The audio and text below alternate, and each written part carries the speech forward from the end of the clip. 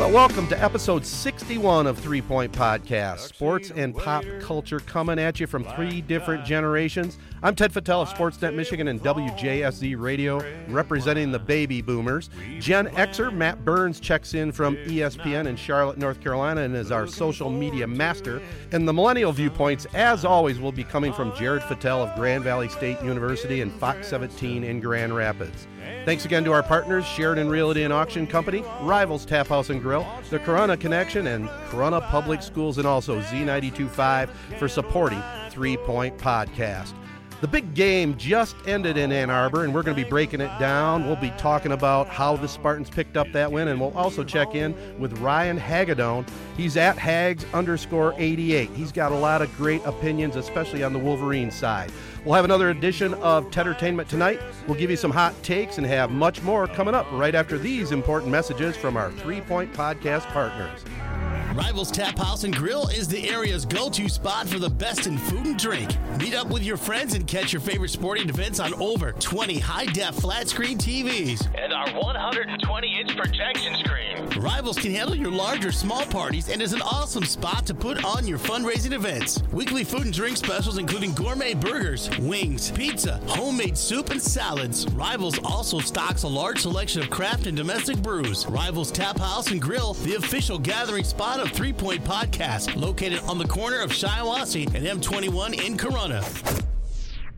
85, 90, 95, 100. Looking for items to buy or sell? Look no further than SheridanAuctionService.com. We will solve your problem. Bring Sheridan Realty and auction your items, and we will market them all over the country and get them sold. If you are looking to buy items, we can help with that too. Call today, 989-720-SELL. It's fast, easy, and we get results. SheridanAuctionService.com. Buy or sell, we'll get it done for you. Call 989-720-SELL. You'll do better with Sheridan.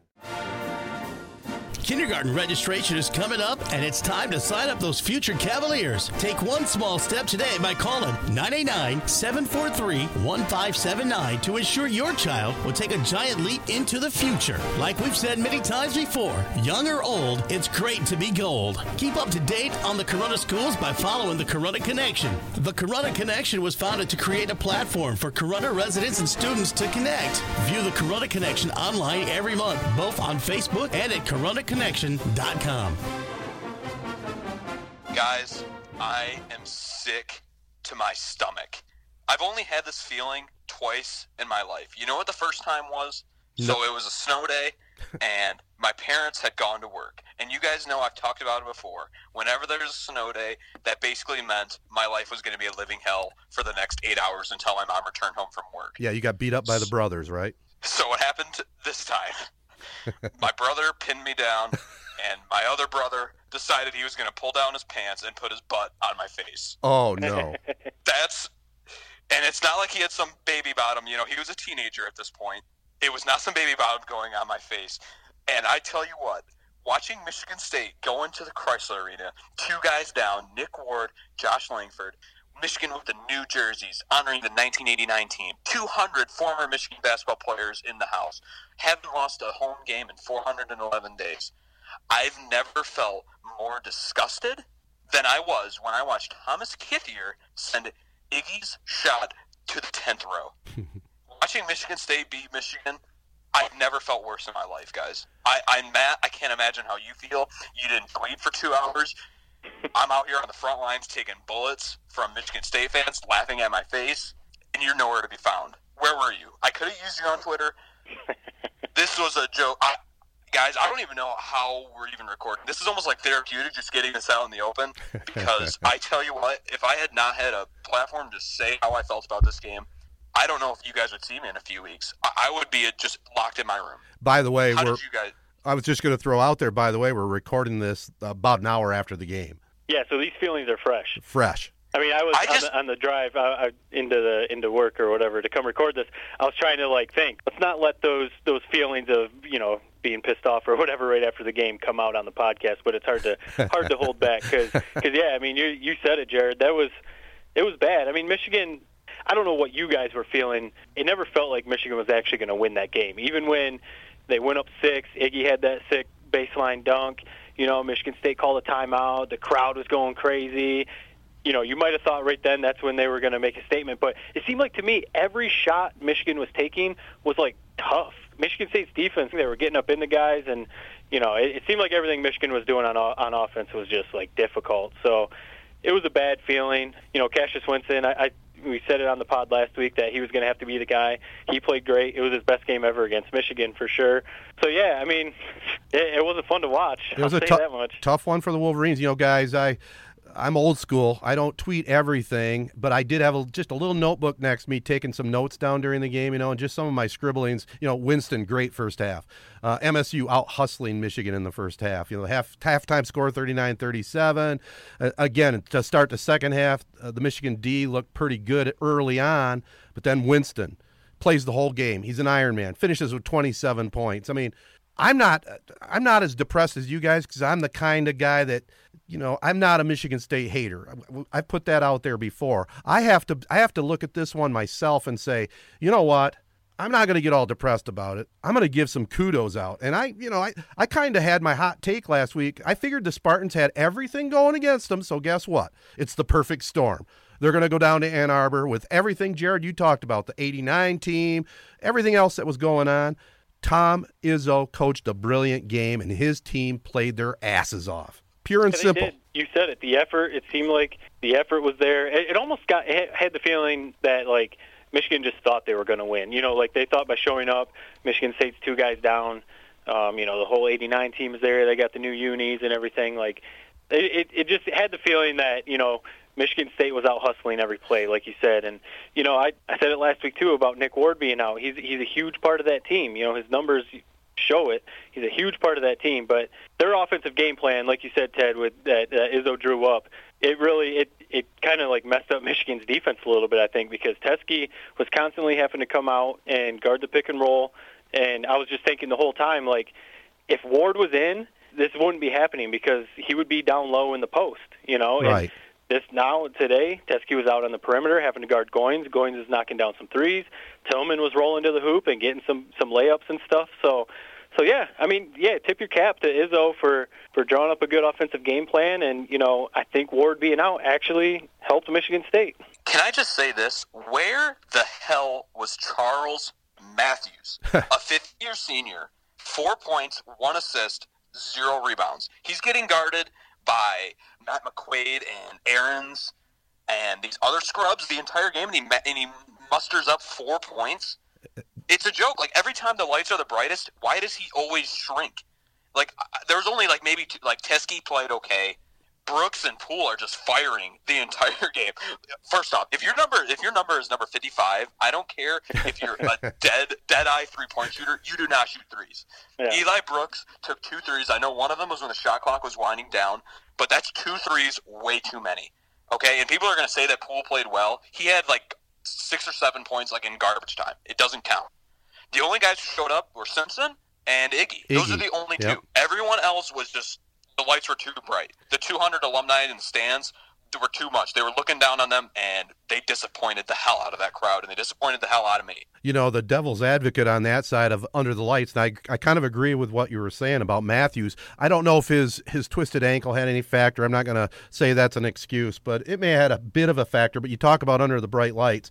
Let's face it. Cassius Winston, he stepped up under the big lights with 27, and he just made McQuaid with 13 and Tillman with 13 and Goids with 16. He just ran the show. I mean, it really was Izzo and Winston, the difference in that game. Yeah, it was. I mean, he was making the right passes. I mean, he probably had a couple turnovers, but he was making the right passes. He was hitting shots, and it always seemed like in the big moments, like when Michigan was kind of starting to pull away a little bit or when they were starting to claw back, he came up with a big bucket or a big assist, and that's what a guy like that does. I mean, he might be Big Ten Player of the Year, so I mean, he showed up when he was supposed to. It's crazy to think that we were underselling, and I'm definitely one of them who has criticized Izzo, but to think that I saw some people saying Izzo proved that he can coach, or Izzo proved that he could come up with a good game plan on the road in a tough spot with 2 starters down and everything. Izzo has proven. I mean, he has a proven resume, so we shouldn't be surprised that he was able to, get these guys ready. And he said they had a tough week of practice and everything. So yeah, I mean, he just proved why he's still one of the best coaches in the country. We threw everything we had at them, like I said, all the non-curriculars on the court, we threw everything we had at this Michigan State team, and it just comes down to size of your balls. I mean, Matt McQuaid's out there. I hate to say it, he impressed the hell out of me. I like the cut of that guy's jib. You know, You tweeted that. The person that we should all be really mad at is Larry Brown. So McQuaid was going to go to SMU, and then Larry Brown had everything fall apart. SMU left or whatever, was fired, and as a result, McQuaid decides he's not going to go there. He comes to Michigan State, and you guys can't see me, but I'm like shaking my fist like to the sky, and like, damn you, Larry Brown! It's because of you that this happened. And another thing that happened okay, let me back up. My brain is moving like 400 miles an hour right now, just out of anger. Okay, get it out, Jared. Get it out. For some odd reason, we decided to mess with what was working, and you guys, this is something I can just see Ted being like, "Oh, that's like not important." I'm a big, not karma. What's the word for karma? Or doing something like exactly the same exact way, like a routine, like where if you don't do it, like everything's off. What's the word I'm looking for? Yeah, routine. Routine works. So Michigan always wears repetition. Brooks and Matthews, they wear the pink shoes. Okay, for some odd reason, we decided to mess with karma and have everyone wear pink shoes other than the guys that normally wear pink shoes. At first, I was like, oh, that's kind of funny. But when you mess with what works and you decide that you're going to switch up your shoes, something like that is just playing with the basketball gods. Yeah, and you can't do that in a game against Michigan State. Well, yeah, you can't do that in the biggest game of the year. You think I might disagree with that, but I agree with you, Jared. I'm a big believer in karma. Matt, what do you think? Like, do you think that like the shoes just there's some magic that we had in those pink shoes with Brooks? I mean, you definitely don't mess with what works. I mean, I wore the same pair of draws every day or every game senior year in football because we kept winning. So I was like, I'm not going to change these. I'm going to wear them every game. You know, you don't mess with that stuff. And I noticed that too. When Charles Matthews at one point, I saw him with, not pink shoes, and I was like, I wonder why. Why is he in his normal shoes or whatever, and everyone else is in pink? So I hadn't really thought of it the way that you were. But yeah, it's definitely a good point. It just seemed like everything was hard for Michigan on offense. I did see the stat that they only had 6 assists, and Michigan averages 14 assists a game. So I just feel like Michigan State had a perfect game plan on offense and defense. It was an uncharacteristic game for Michigan on offense. Only 6 assists because normally Simpson alone has 6 or 7 assists, and other guys do too. So it was a frustrating game to watch. I don't know what you guys think. Well, I get what you're saying, Matt, but it's like Michigan. I think aren't we dead last in assists per game? Like, we just don't pass. It's not a beeline team. We're not a good offensive team. We're just not. We just got to accept it. I mean, this is a defensive squad, but you look out there, and we can't hit a 3. We're, 0 for 13 or 14 to start the second half from the 3 line? It's just it's unbelievable how poor a John Beilein team can play on offense. Now, as bad as you guys feel, didn't you – I mean, it was going back and forth until about 5 minutes left, wasn't it? I mean, that's when Spartans went up by about 6 or 7, then you knew it was done, but it was right there until that point. Right, yeah, probably around the 4 or 5 minute mark is where Michigan State really pulled away. So yeah, there were still chances, but I never had the feeling that Michigan was actually going to come back and win because they just weren't, like Jared said, they weren't hitting their shots. It was going to take someone like Poole or someone like Iggy just all of a sudden hitting 3 threes. Because even Teskey didn't even attempt a 3, and I know we said you don't want to rely on him to hit threes, but he has been hitting some threes. He didn't shoot any. So it just maybe they were caught off guard. Who knows? Maybe they didn't expect Michigan State to play that hard or something. But they better show up Annie Slansing in a couple of weeks, or else they're going to get swept by Michigan State this year. Yeah, well, that's the one good thing. We at least got another game to look forward to before March Madness happens. So we'll see if we're in a better mood in a couple of weeks. I don't know. I don't know, guys. I really don't know how I can get. It was that's like just going into. That's it's like losing on senior night. It's like you're never going to get that night back, whether you go back and beat them or not. We're never going to be able to recreate the magic of a Mazout and having 200. There's never been more former Michigan basketball players in the building ever to watch a Michigan basketball game, and that's what we put on the court. We have to watch Cassius Winston put on probably the most dazzling display by a point guard. That's literally what John Beilein said. Yeah. It's the best performance he's seen from a point guard in this building. It was fantastic. And this is with Trey Burke and just all the guys he's had. Derek Walton. That's the best he's ever seen in the building. Just unbelievable. Yeah. I mean, I don't know, maybe I've brought this up before, but as good as Michigan is, I'm not it's not like burn the boats type of thing just because we lost to Michigan State. I do still think they're a good team, but I think that it is a problem with their offense. I mean, you said it too, Jared. This is probably one of the worst feline offensive teams. I mean, they're not like terrible, but the balance is one thing that I think comes back to haunt them a little bit. Like it's cool to have 4 or 5 guys scoring 12 to 16 or 18 points, but like this was the game where you needed someone like Michigan State had Cassius Winston step up, score 27 points. Michigan needed a guy like Matthews or Iggy to pull, whoever to step up and score 25, 27. Just take over the game, hit some shots, say, you know what, I'm going to do this. I'm going to go toe-for-toe with Winston and win this game for us. And it seemed like on offense they would just, like, pass it over to Matthews and watch him and be like, hope he does something. And then he would pass it over to Livers, and Livers would be like, I hope he does something. You know what I mean? Like, it didn't seem like there was ever, like, a flow to their offense. Yeah, well, we'll see what Beeline can do, preparing the rest of the way. I got a feeling we're going to see a little bit different Michigan team. And by the way, guys, y'all remember I was body bagged last week, right? But you got to give credit where credit's due. Now, didn't this old fella with the wisdom kind of predict this game? Well, you said 2 points. Okay, 2 points, but come on. Okay, now you're going to Okay, first off, you just said that to be a contrarian. Oh. And you're telling me that if you would have known that Thomas Kithier was going to play significant minutes in this game, you would have still taken Michigan State to win. Like, we're not talking about that enough. Listen, Kithier is out there. You can break it down any way you want, young fella. Young fella, listen, I was on record. Yeah, I was 5 points off, but I had the right team, and I had the reason why. Izzo had them ready, played the underdog role. They played well. Just give me credit, youngster. I'll give you credit, 100%. All right. I mean, you called it. I didn't say it.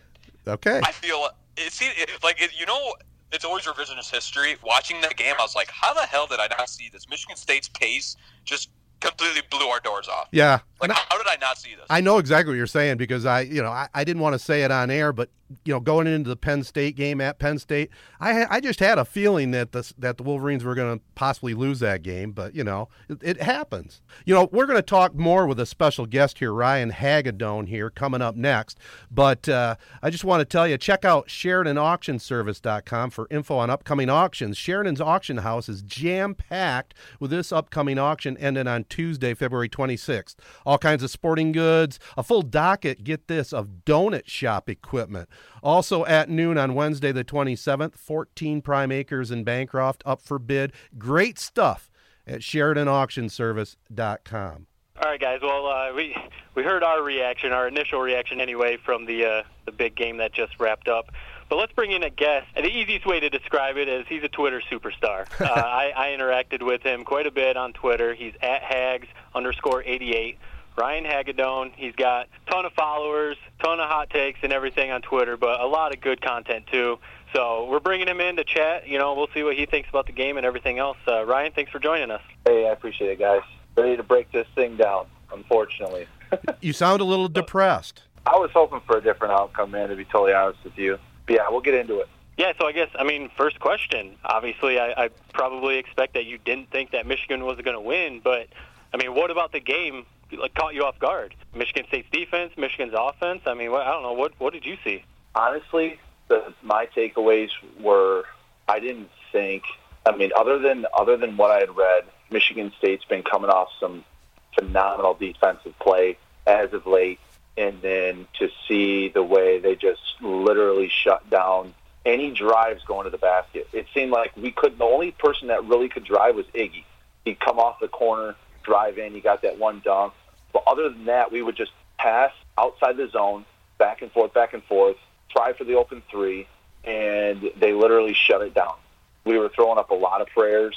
Some of them would hit, a lot of them wouldn't. And then Michigan State went on a tear and couldn't miss for the longest time. And then, we tie it up right before half, or, we get it respectable right before halftime, and then come out and do what we've done when we lose, against Wisconsin, just throwing up shots constantly, missing.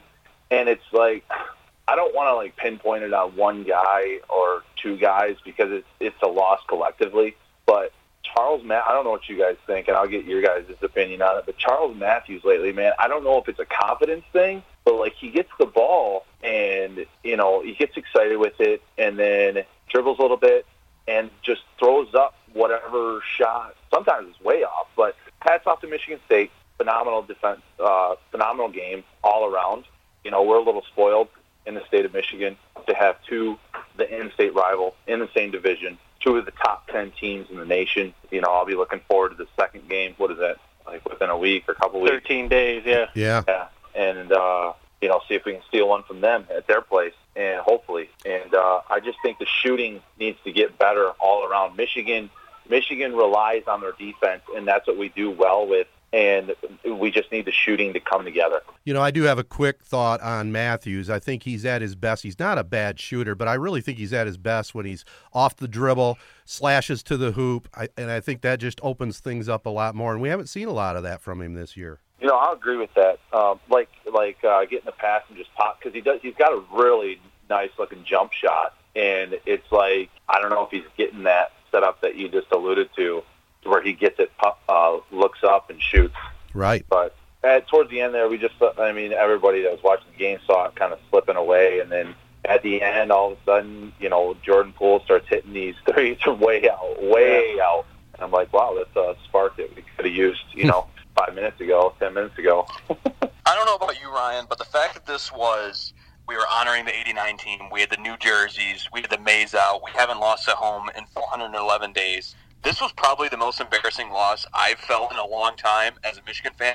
Where does this rank in terms of the losses we've had? We lost to Ohio State in football by what seemed like 50 points. Where does this rank in your mind on our echelon of losses? Especially with the 2 injuries that Michigan State had, too. Mm-hmm. I want to say that this is a really embarrassing, but Ohio State definitely, to me, was way more embarrassing than this loss because that wasn't even respectable.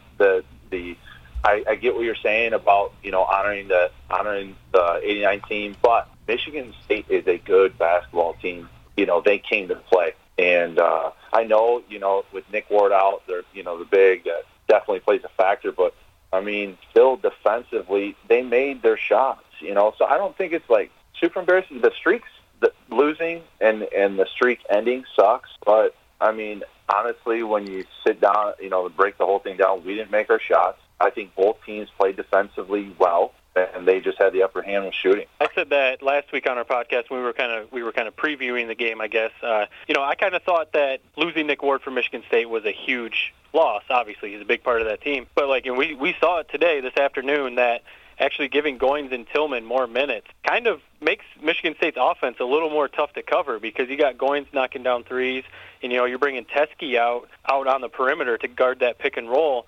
And, he picked up a couple fouls out there, and he was, Winston was hitting the roll man at the hoop a lot. So, as big of a loss, you never want a guy like Nick Ward out of your lineup. But I think it actually might make Michigan State's offense a tougher cover. Yeah, I would agree with that for sure. It was nice to see Teske. For how tall he is, he's got some soft hands. It seems like they squeeze passes in right at the last second, and that dude can just put it up and barely sink in that layup. Would you guys agree with that? Oh, yeah. Yeah. Absolutely. I kind of wish he'd go up and dunk a little more. I know that's coming from a dude who can't dunk, so it's kind of funny to say that, but it seems like a lot of times he gets the ball and he just tries to lay it up, misses, or it gets blocked or something like that.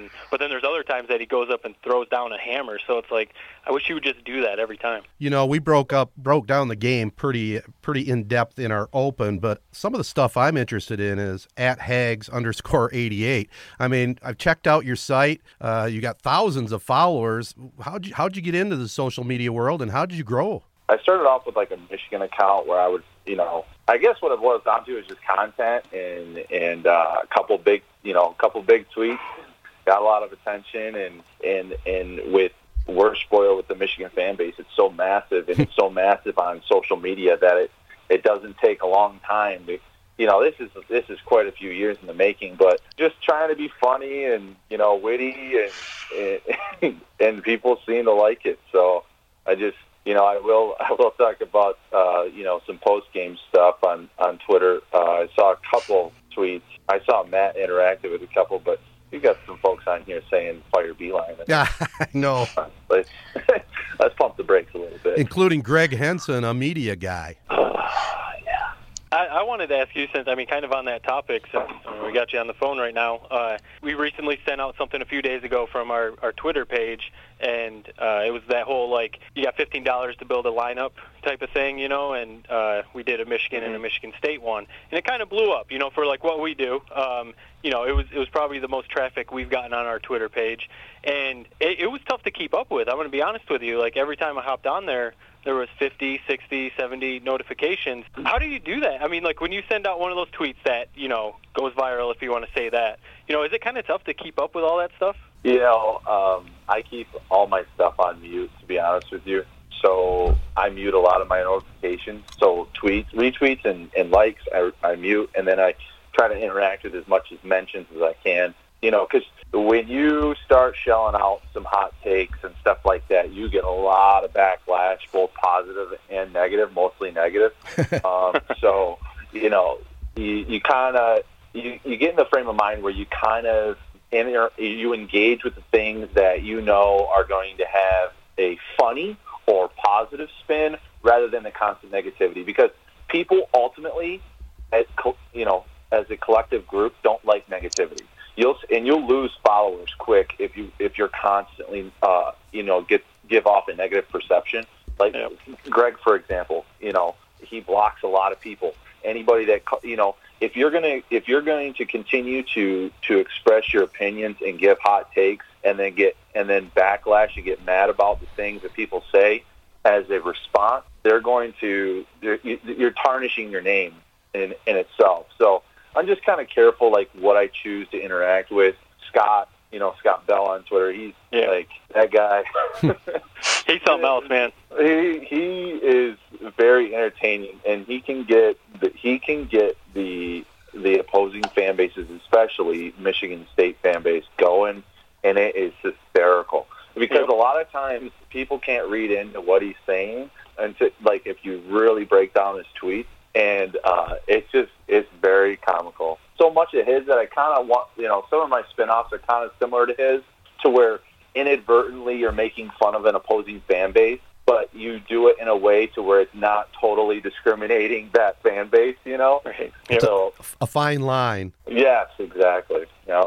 You have over 10,000 followers, almost all Michigan fans. Do you feel like a responsibility to almost control the narrative around Harbaugh and other Michigan athletics in general? Because for some Walmart Wolverines, whatever you say, they're going to take it as gospel. Do you think about that before sending out a tweet about Michigan? Your role in kind of keeping the fan base on track? I'm not really questioning on anything like that, but it's no. I'm just, like I said, just careful about what I post. If I post negative stuff and what I do, to answer your question, I do think about, the devil's advocate, right? I think about that before I send something out. Or if I get immediate response right when I send it out and it's like, I didn't think about it getting perceived that way, I'll get rid of it because, sometimes you don't think things all the way through, just like anybody else. And I don't take whole responsibility. And I know what you're saying about the whole Walmart Wolverine,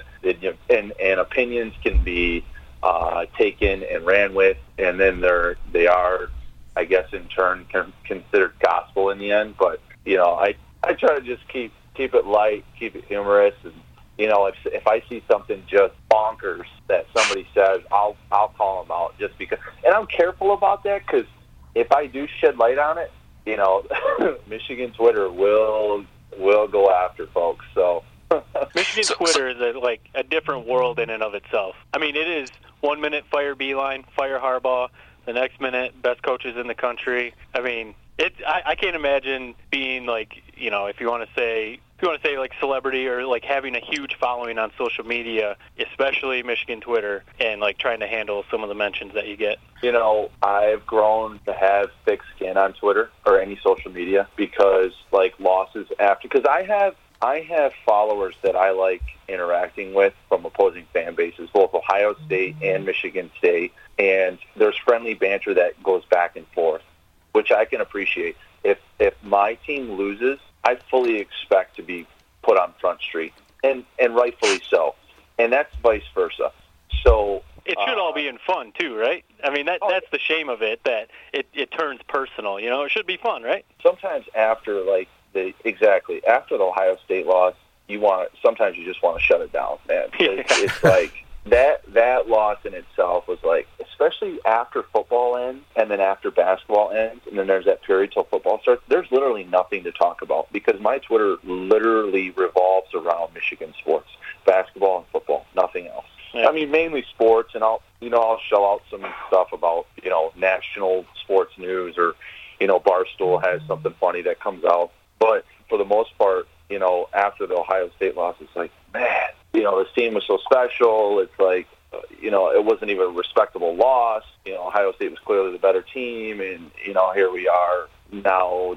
Now you can either choose to defend your team, which is an uphill battle, which you'll never win, or you just change the subject and move on. Yeah. You mentioned Walmart Wolverines. I just have a two-part question for you.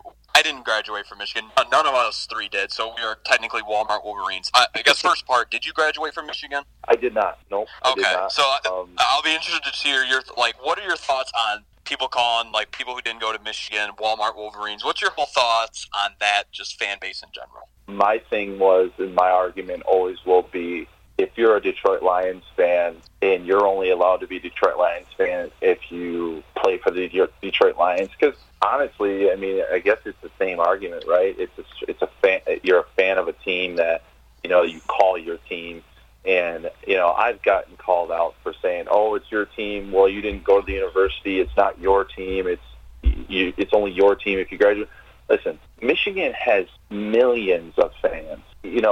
If their fan base only consisted of graduates, it'd be a lot smaller and a lot less entertaining than it is now. So that's always kind of my thing with it. I never claimed to go there. Yeah, it's always the question. It seems like, who are you a fan of? Michigan. Did you go there? Like, why does that always have to be the follow-up question, right? Why can't I just be a fan? Well, it's always the Michigan State fans that want to go with that narrative, and it's like, it's very tiresome. And when you start to get into that argument, I'll admit I have gotten into some pretty heated arguments about that, but I mean, nothing on Twitter, mostly in person. But it's like I said, it's an uphill battle that you won't win because at the end of the day, you didn't go there. I'm a Meyer Wolverine, by the way. Hey, Jared, you had a part two. There's Walmart Wolverine. What do we call Spartans? Like Spartan Store Spartans? Well, so another question I just am curious to wonder by somebody who deals so much with opposing fan bases like Michigan State and Ohio State. We've had this debate on the podcast before. Who's our bigger rival? Is it Michigan State or is it Ohio State? I tend to think it's Michigan State. I'm just curious, as somebody who's constantly dealing with the tweets and the social interaction from both fan bases, who do you hate more?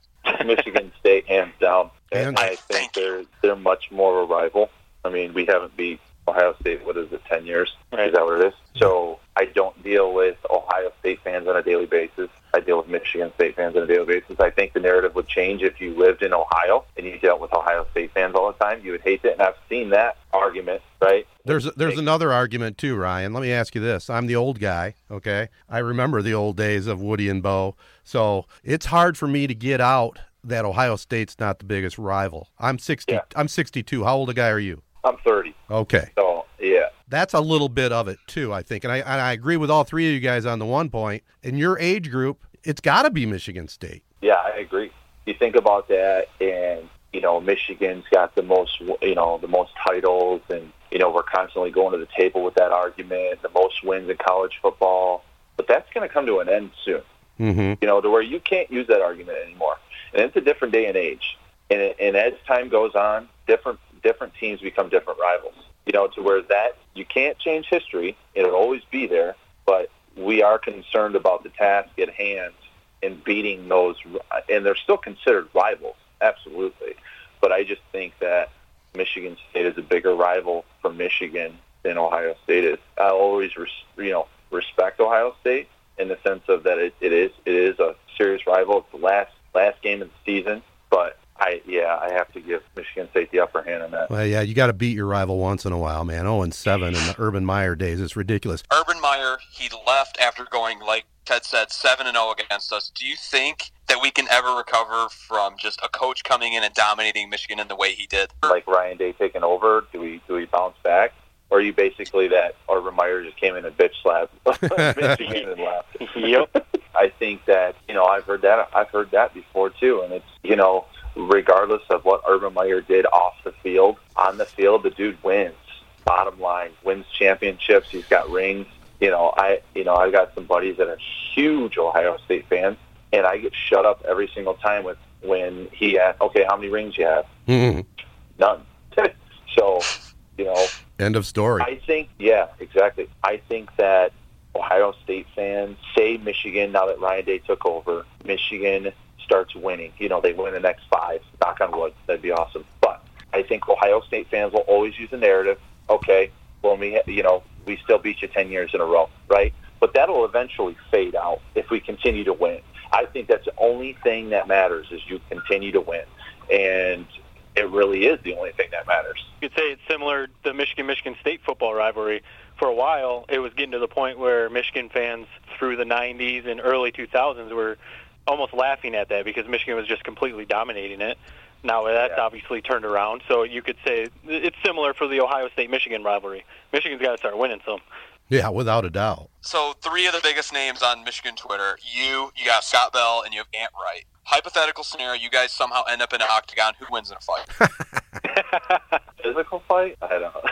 or like a verbal fight. Yeah, let's call it like an M&M battle. I got to give Scott Bell the upper hand. Anthony Wright, he's got a couple of things going. He's obviously a former Michigan basketball player. He's got incredible content. His engagement level is very, very high. And then Scott, I don't know how he does it, man. He's a very talented individual when it comes to articulating his tweets. I mean, it's some of the stuff that he comes up with. Sometimes you aspire to to produce some content like that because, like I said, inadvertently tearing down another fan base because he's very careful on how he goes at him. You know what I mean? And it still just tears them up, and I love it because it's like that's what Twitter's all about. Amen. Well, Ryan, again, thanks for joining us tonight. Ryan Hagedorn. Hey, peeps out there, give him a follow. You'll definitely enjoy it, especially if you're a Wolverine fan. That's at Hags_88. Ryan, thanks again for joining us here. Thanks, guys. Have a good night. All right. Thanks, man. All right, guys. Great stuff from Ryan there. That was fun talking about the game, even though the Sparties won that one down in Ann Arbor. But I want to tell you a little bit about Rivals Tap House and Grill. March Madness is coming up, so head on over to Rivals. We were just there today for the big game, and it felt like we were right at Chrysler watching it on their 120-inch screen. Stay tuned for the upcoming specials, including St. Patty's Day. And don't forget, every Wednesday, it's the Blind Draw Cornhole League. Just $5 to play, 6:30 until 9. That's Rivals Tap House and Grill. All right, tonight, again, my look at TV, movies, and pop culture. Last week, I laid out my top 3 long-form dramas in order: Sopranos, Breaking Bad, Dexter. It was nice to get some social media love. Sparty Basketball, he liked my list. He's at Sparty Basketball. But his top choice was The Wire. And that's a pretty solid selection. He's now watched it start to end 3 different times. One more shout-out also. I brought it up last week. HBO's True Detective Season 3. The season finale airs later on tonight. We're recording this on Sunday night. I can't wait to see how it ends. But this is my look, my tidbits. I'm kind of looking ahead a little bit, Jared. You should be proud of me here, all right? Coming up, I'm excited about this one. Debuting on Netflix on March 29th is The Highwaymen.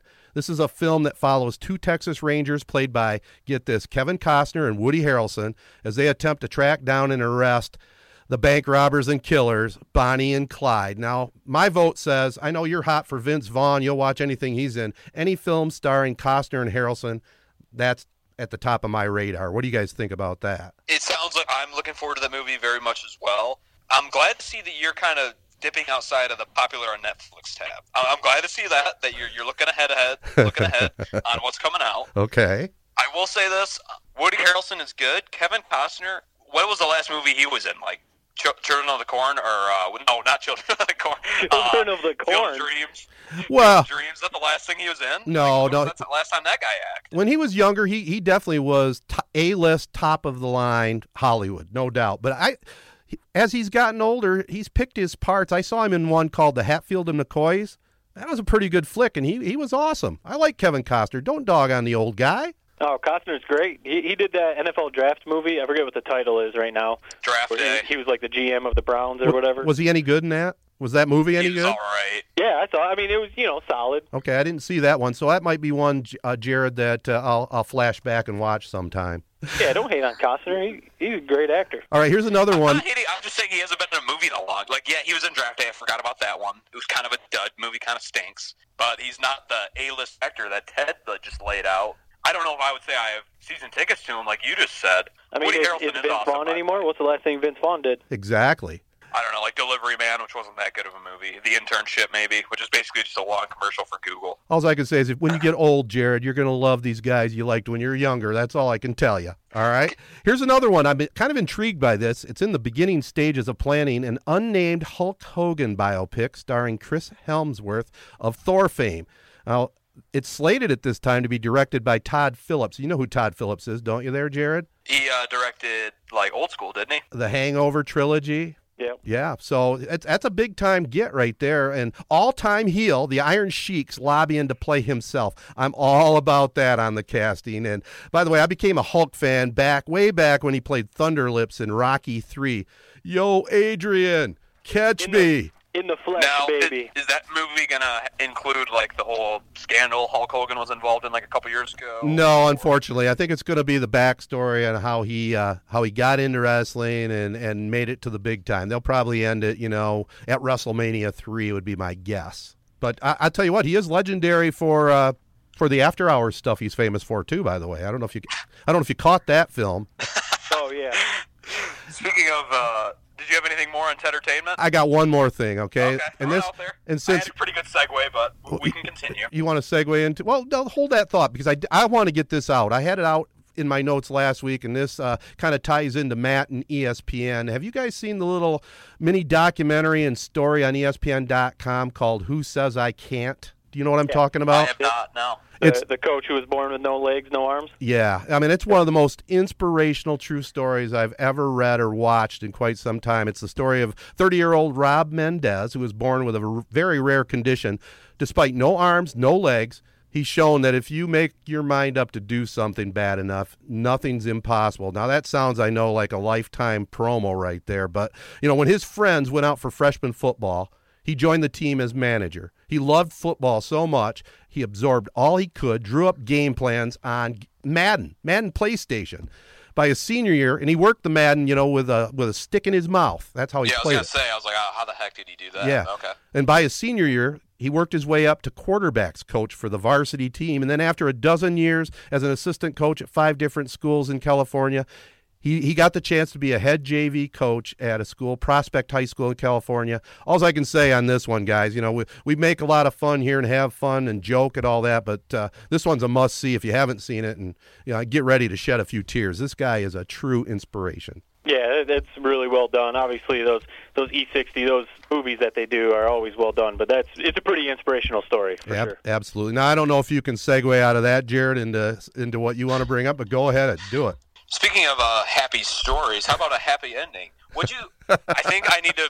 Did you like that one? I did. That was very good. So, Robert Kraft, he's involved in this sting operation at an Asian massage parlor. I kind of think that, Ted, you should kind of tee this up. Okay. Because you're very wise in your years. Mm-hmm. And something tells me that maybe in the 1970s, this might have been something you and your buddies might have frequented. So what are your thoughts on the Asian massage parlor and the Robert Kraft?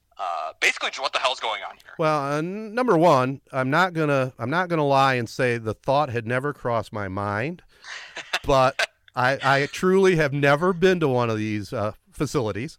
But I understand what does go on there.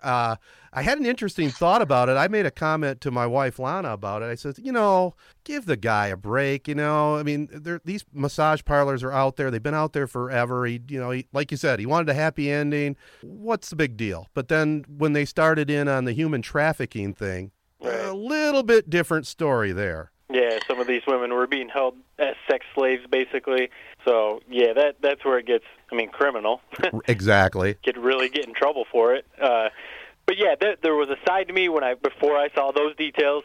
That was kind of my first reaction. His longtime wife, passed away a little while ago, and he's kind of been like living the bachelor life for a while. He had like a 30-year-old girlfriend for a while, and he's living the dream. He's a billionaire. He owns the Patriots, and he's got endless amount of money. So there was a side of me that kind of thought the same thing. Like, just let him live out the last 10 or whatever years of his life and have some fun. Yeah, exactly. Yeah, exactly. He's lonely. I mean, she passed away in 2011. The thing that really blew me away, though, he only has to pay $50. Like, I guess that's why he's rich. Like $50 to him, that's nothing. But does that surprise you though? Seeing how the Patriots do business? Oh. They don't pay anyone either, so it shouldn't surprise you.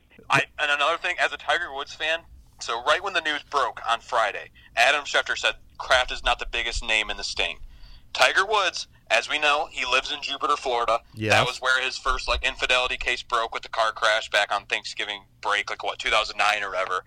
I was holding my breath all Friday. I thought for sure his name was going to come out, and I thank goodness that it was not. I thought for sure that it was going to be, and who knows, it still could come out. Yeah. But that was definitely my first thought when I heard Adam Schefter say that there's another big name in this. Yeah, I don't think they've released a bigger name than Kraft yet, have they?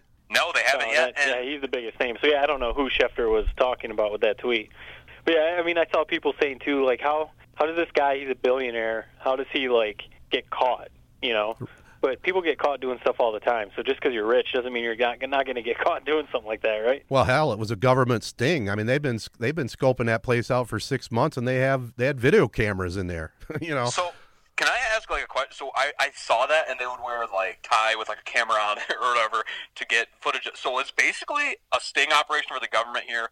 They would send in a plant, and he would have to go through with a massage to prove it. Is that pretty much what his job was? Possibly, or he could have been in the lobby, asking, questions, and then Kraft comes rolling in. I'm not sure. I'm not sure how that part worked. I mean, it's not like it was some crazy uncovering. I mean, right on their website it said they have a massage called the Tokyo Ultimate Forehand. And along with a 10% discount for first-time customers and frequent guest package. I mean, it was right out in the open there. Yeah, that's probably why they were watching it. They knew something shady was going on. Are you saying that if you worked in the government, FBI, whatever agency, you'd want to be the guy that had to go undercover and get a little rub and tug? I mean, I could think of a lot worse jobs to have than that. I mean, it's just how does that must have been how they did it, right? How else can you do it? Like you said, it might have been a conversation, but I don't know. Yeah, so when they got the sex trafficking out there, I kind of changed my tune a little bit. But then again, when you think about it, do you really think Robert Kraft was there for anything other than, like you so aptly put it, a rub and tug? He had no idea there were illegals there, did he? You wouldn't think so, right? I mean, obviously we don't know him personally. We don't know what he does in all of his personal time, but you would think that, he would just be going there because he's on vacation. They just won the Super Bowl. He just wants a happy ending or whatever. Needs to relax a little bit, get some sleep. sleep. Give him the benefit of the doubt until all the evidence comes out, right? Yeah, but it sure is a black eye and embarrassing to him, though. That's for sure. I was talking to some buddies at work right after, and we were like, how does he hand out a suspension player for doing something like that? Say a player goes to the strip clubs and gets in a little trouble, or goes to a massage parlor and gets in a little trouble or whatever. How does Kraft fine these guys or suspend these guys anymore when he's doing it himself? Right. I don't know. I mean, you guys think it's embarrassing? I almost look at it the other way. It's almost impressive. He's 77 years old. I mean, Ted, you might know this better than us. Hey, now, watch it. I mean, watch what you say here, young fella. Older, it gets a little bit harder. So it's I don't know, 77? That's what she said. Around? That's what she said, right? I don't know. I mean, there's another guy on this list. I can't think of his name right now. He's 85 years old. I mean, sometimes you just got to tip your cap. Well, that's true. Now, we don't know if they're going in on pills or not on pills, but either way, yeah, I agree with you there. That's pretty solid. We had Ryan on, Matt, and I wanted to ask you, you posted on Twitter a very cool contest on the top 5 for Michigan State and Michigan. Tell our listeners a little bit about it, and it caught a little fire. Yeah, I mean, I don't know if you guys have ever seen these things. I'm sure you have, but I think these things are super cool. I mean, ESPN and other places have put stuff like this out where there's a $1 line, $2, $3, $4, $5 line, and there's players on each line, and you get $15 to pick your like all-star team. So everyone kind of gets to give their opinion on, you can either pick 2 $5 guys and then fill it out with $3 guys, or you can build your team with your $15 or whatever. And, usually it's like the all-time NBA players, all-time dunkers, or, whatever. So with the game being today on Sunday, I was like, cool, let's put one together for Michigan State. So I created those, put them out there, and they kind of blew up a little bit. And kind of like what Ryan was saying, you gotta. It's not all going to be positive feedback. Oh, I know. Mostly overall with the Michigan one, it was mostly positive as far as people saying how is this guy not on there? The Michigan State one though, people were really blowing me up or blowing us up because there were a couple guys that I probably left off that should have been on there. But Mo Pete seemed to be the top one, wasn't it? Yeah, Morris Peterson, and he was one. And I'm just being completely honest. I had the thing done, and I sent it to a couple buddies that I know are Spartan fans, and just to get approval, I guess. What do you guys think? And they both told me that, and to be honest with you, I just didn't want to go back and redo it. I was like, you know what? He probably is a snub. I want to see if anyone notices on Twitter. And, they noticed. Oh, I loved it. Yeah, they noticed. I thought it was awesome, and it's kind of nice to have a snub on there, and people are paying attention. Now, some people weren't paying attention and didn't realize that you had posted on there since 1988. This all came from, before the Duke-UNC game, ESPN put one out of, the best Duke-UNC players of all time. So I was like, cool, I'm going to do one for Michigan State. But I was like, I'm not going to go all the way back, literally all time, because there were dudes, obviously, Magic Johnson would have been on there for Michigan State, but there were guys that, are all-time Michigan State players that I have no idea who the hell these guys are. So I was like, let's go since 1988. Most people will recognize these guys. I thought it worked out real well, Matt. And again, kudos to you on behalf of 3 Point Podcast. That was well done. We'll be looking for more. We're going to give you more work to do. Yeah, no, it's fun. And like I said, I thought it was going to pick up some steam. I was like, with this rivalry, Michigan State Twitter, social media being what it is, like Ryan was talking about, I was like, I'll probably pick up a little steam, but actually, it was blowing up there for a while. Oh, nice job. We'll wrap up the show here in just a bit, but I want to tell people, we all three graduated from Corunna, so we got to say a big shout-out for our Corunna Cavaliers. The Corunna Connection.com says it's great to be golden. It was a big week at our alma mater. The Lady Cavalier hoop team, they wrapped up the GAC Red outright by dominating Flint Beecher 61-25. Mariah Duncan led the way with 14 points. The 8th-ranked Cavaliers improved to 17-2 with the win. The 14-6 boys, they'll start the tournament coming up against Mount Morris on Wednesday, February 27th at 5:30 for a Division II district semi that can be heard on Z92.5 and also replayed at 3 Point Pod. Here's one for you guys. The Corunna Bowlers, the Keglers, qualified for the state finals by edging Bullock Creek by 34 pins in the Div 3 regionals. And sophomore Brady Cornell qualified for the individual finals with high games of 237 and 246. I don't know what your guys' bowling games like, but that's pretty phenomenal. I say that's pretty good. I've broken 200 a couple times, but not on a regular basis at all. Yeah. And also congrats to the boys swimming and diving team. They finished the regular season undefeated and reign as GAC conference champs. So it was definitely a good week to be a Cavalier. All right, guys, any final thoughts before we wrap this one up? Yeah, real quick. I was going to say, we're recording this and the Oscars are going on. We watched a couple nights ago, my wife and I watched A Star is Born. Mm-hmm. You guys seen that? I have not. Is it good as everybody says? Incredible. I like Bradley Cooper a lot. He might be more Jared's age. You're talking about some of the older actors that we remember. So maybe Bradley Cooper is he's A-list. Yeah, he's what, Jared probably is thirsting over. I am too, though, because I'm a huge Bradley Cooper fan, and it was amazing. Lady Gaga was great. The singing was real good, so I would definitely recommend that. Maybe that should have been a part of Entertainment Tonight. Yeah, possibly. And, also, I'm a big Queen guy, and they're opening up the Oscars almost right about now as we're wrapping up our recording. But I'm just pulling for Queen, Bohemian Rhapsody to win the Oscar. I know they won't, 33-1 odds, but it'd be incredible if it did. Queen to win which one? Best Picture. Be a joke. Oh, okay, yeah. Matt, how's this for Jackson Maine impression? Hey, I just wanted to get another look at you.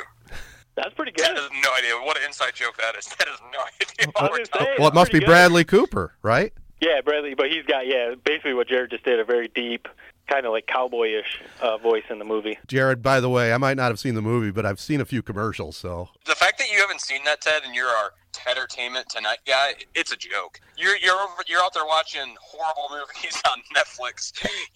You're sidelined for 2 weeks with your hip injury, and you don't get around to seeing probably the best movie of the year. yeah, well, I don't know. We might have to pull the Tedtertainment for a week. Nah, I'm just telling you, it doesn't matter if I see it opening week or 2 years after it's out. What difference does it make? Yeah, he said last week that he budgets his entertainment money Thank you. for his cable package, not for going to movies. Yes. It's just well, he made sure it's to just go see Bohemian Rhapsody, didn't he? I did make sure I saw that one. You're right. I budget my time, young fella. He was mean to me right now, but that's a wrap. But let's wish a happy 20th birthday to our good friend Jared, our millennial man, my nephew. Happy 20th, Jared. Oh, the 20th was today? Tomorrow. Tomorrow. So when people Oh, are it was tomorrow. I was going to say, listening, Michigan it's couldn't most likely. give you a birthday present and win a game? There you go. No, they couldn't. I don't have much planned for my birthday, so it's pretty much just going to be another day. The 20th is kind of a weird one. Yeah. Because It it's is. not like you can, legally go out to a bar and get a drink. But, you're not a teenager anymore, so it's kind of cool. But it's kind of a weird one. Yeah, you start counting down the 365 till that 21st is what it is. Pretty much. Exactly. So, All right. 65 days. Well, happy birthday to you anyway. That's my present to you, okay? There Thank you you. go. Hey, now, do you think that as a birthday present you could forget about that $20 I owe you? Is it 20? Yeah, I guess it is 20. It's up to like 50 by now. No, Where we're your mouth is. we're gonna let it roll. We're gonna keep playing with that money, buddy. It's in the bank. All right, everybody. If you enjoy the show, share 3 Point Podcast with all your friends and family. Subscribe on Apple Podcasts, SoundCloud, TuneIn, or Google Play Music. Give us a follow on Twitter or Instagram. You heard us talking about it. It's at 3 Point Pod. Also, you can email us at 3pointpod@gmail.com. Thanks again to our podcasting partners, Sheridan Realty and Auction Company, Rivals Tap House and Grill, the Corunna Connection, and Corunna Public Schools. Thanks also to Ryan Hagedorn at Hags_88. He was a lot of fun to talk about the Michigan game and also social media. This has been a Sportsnet Michigan Z92.5 The Castle production. Thanks again for listening and supporting 3 Point Podcast.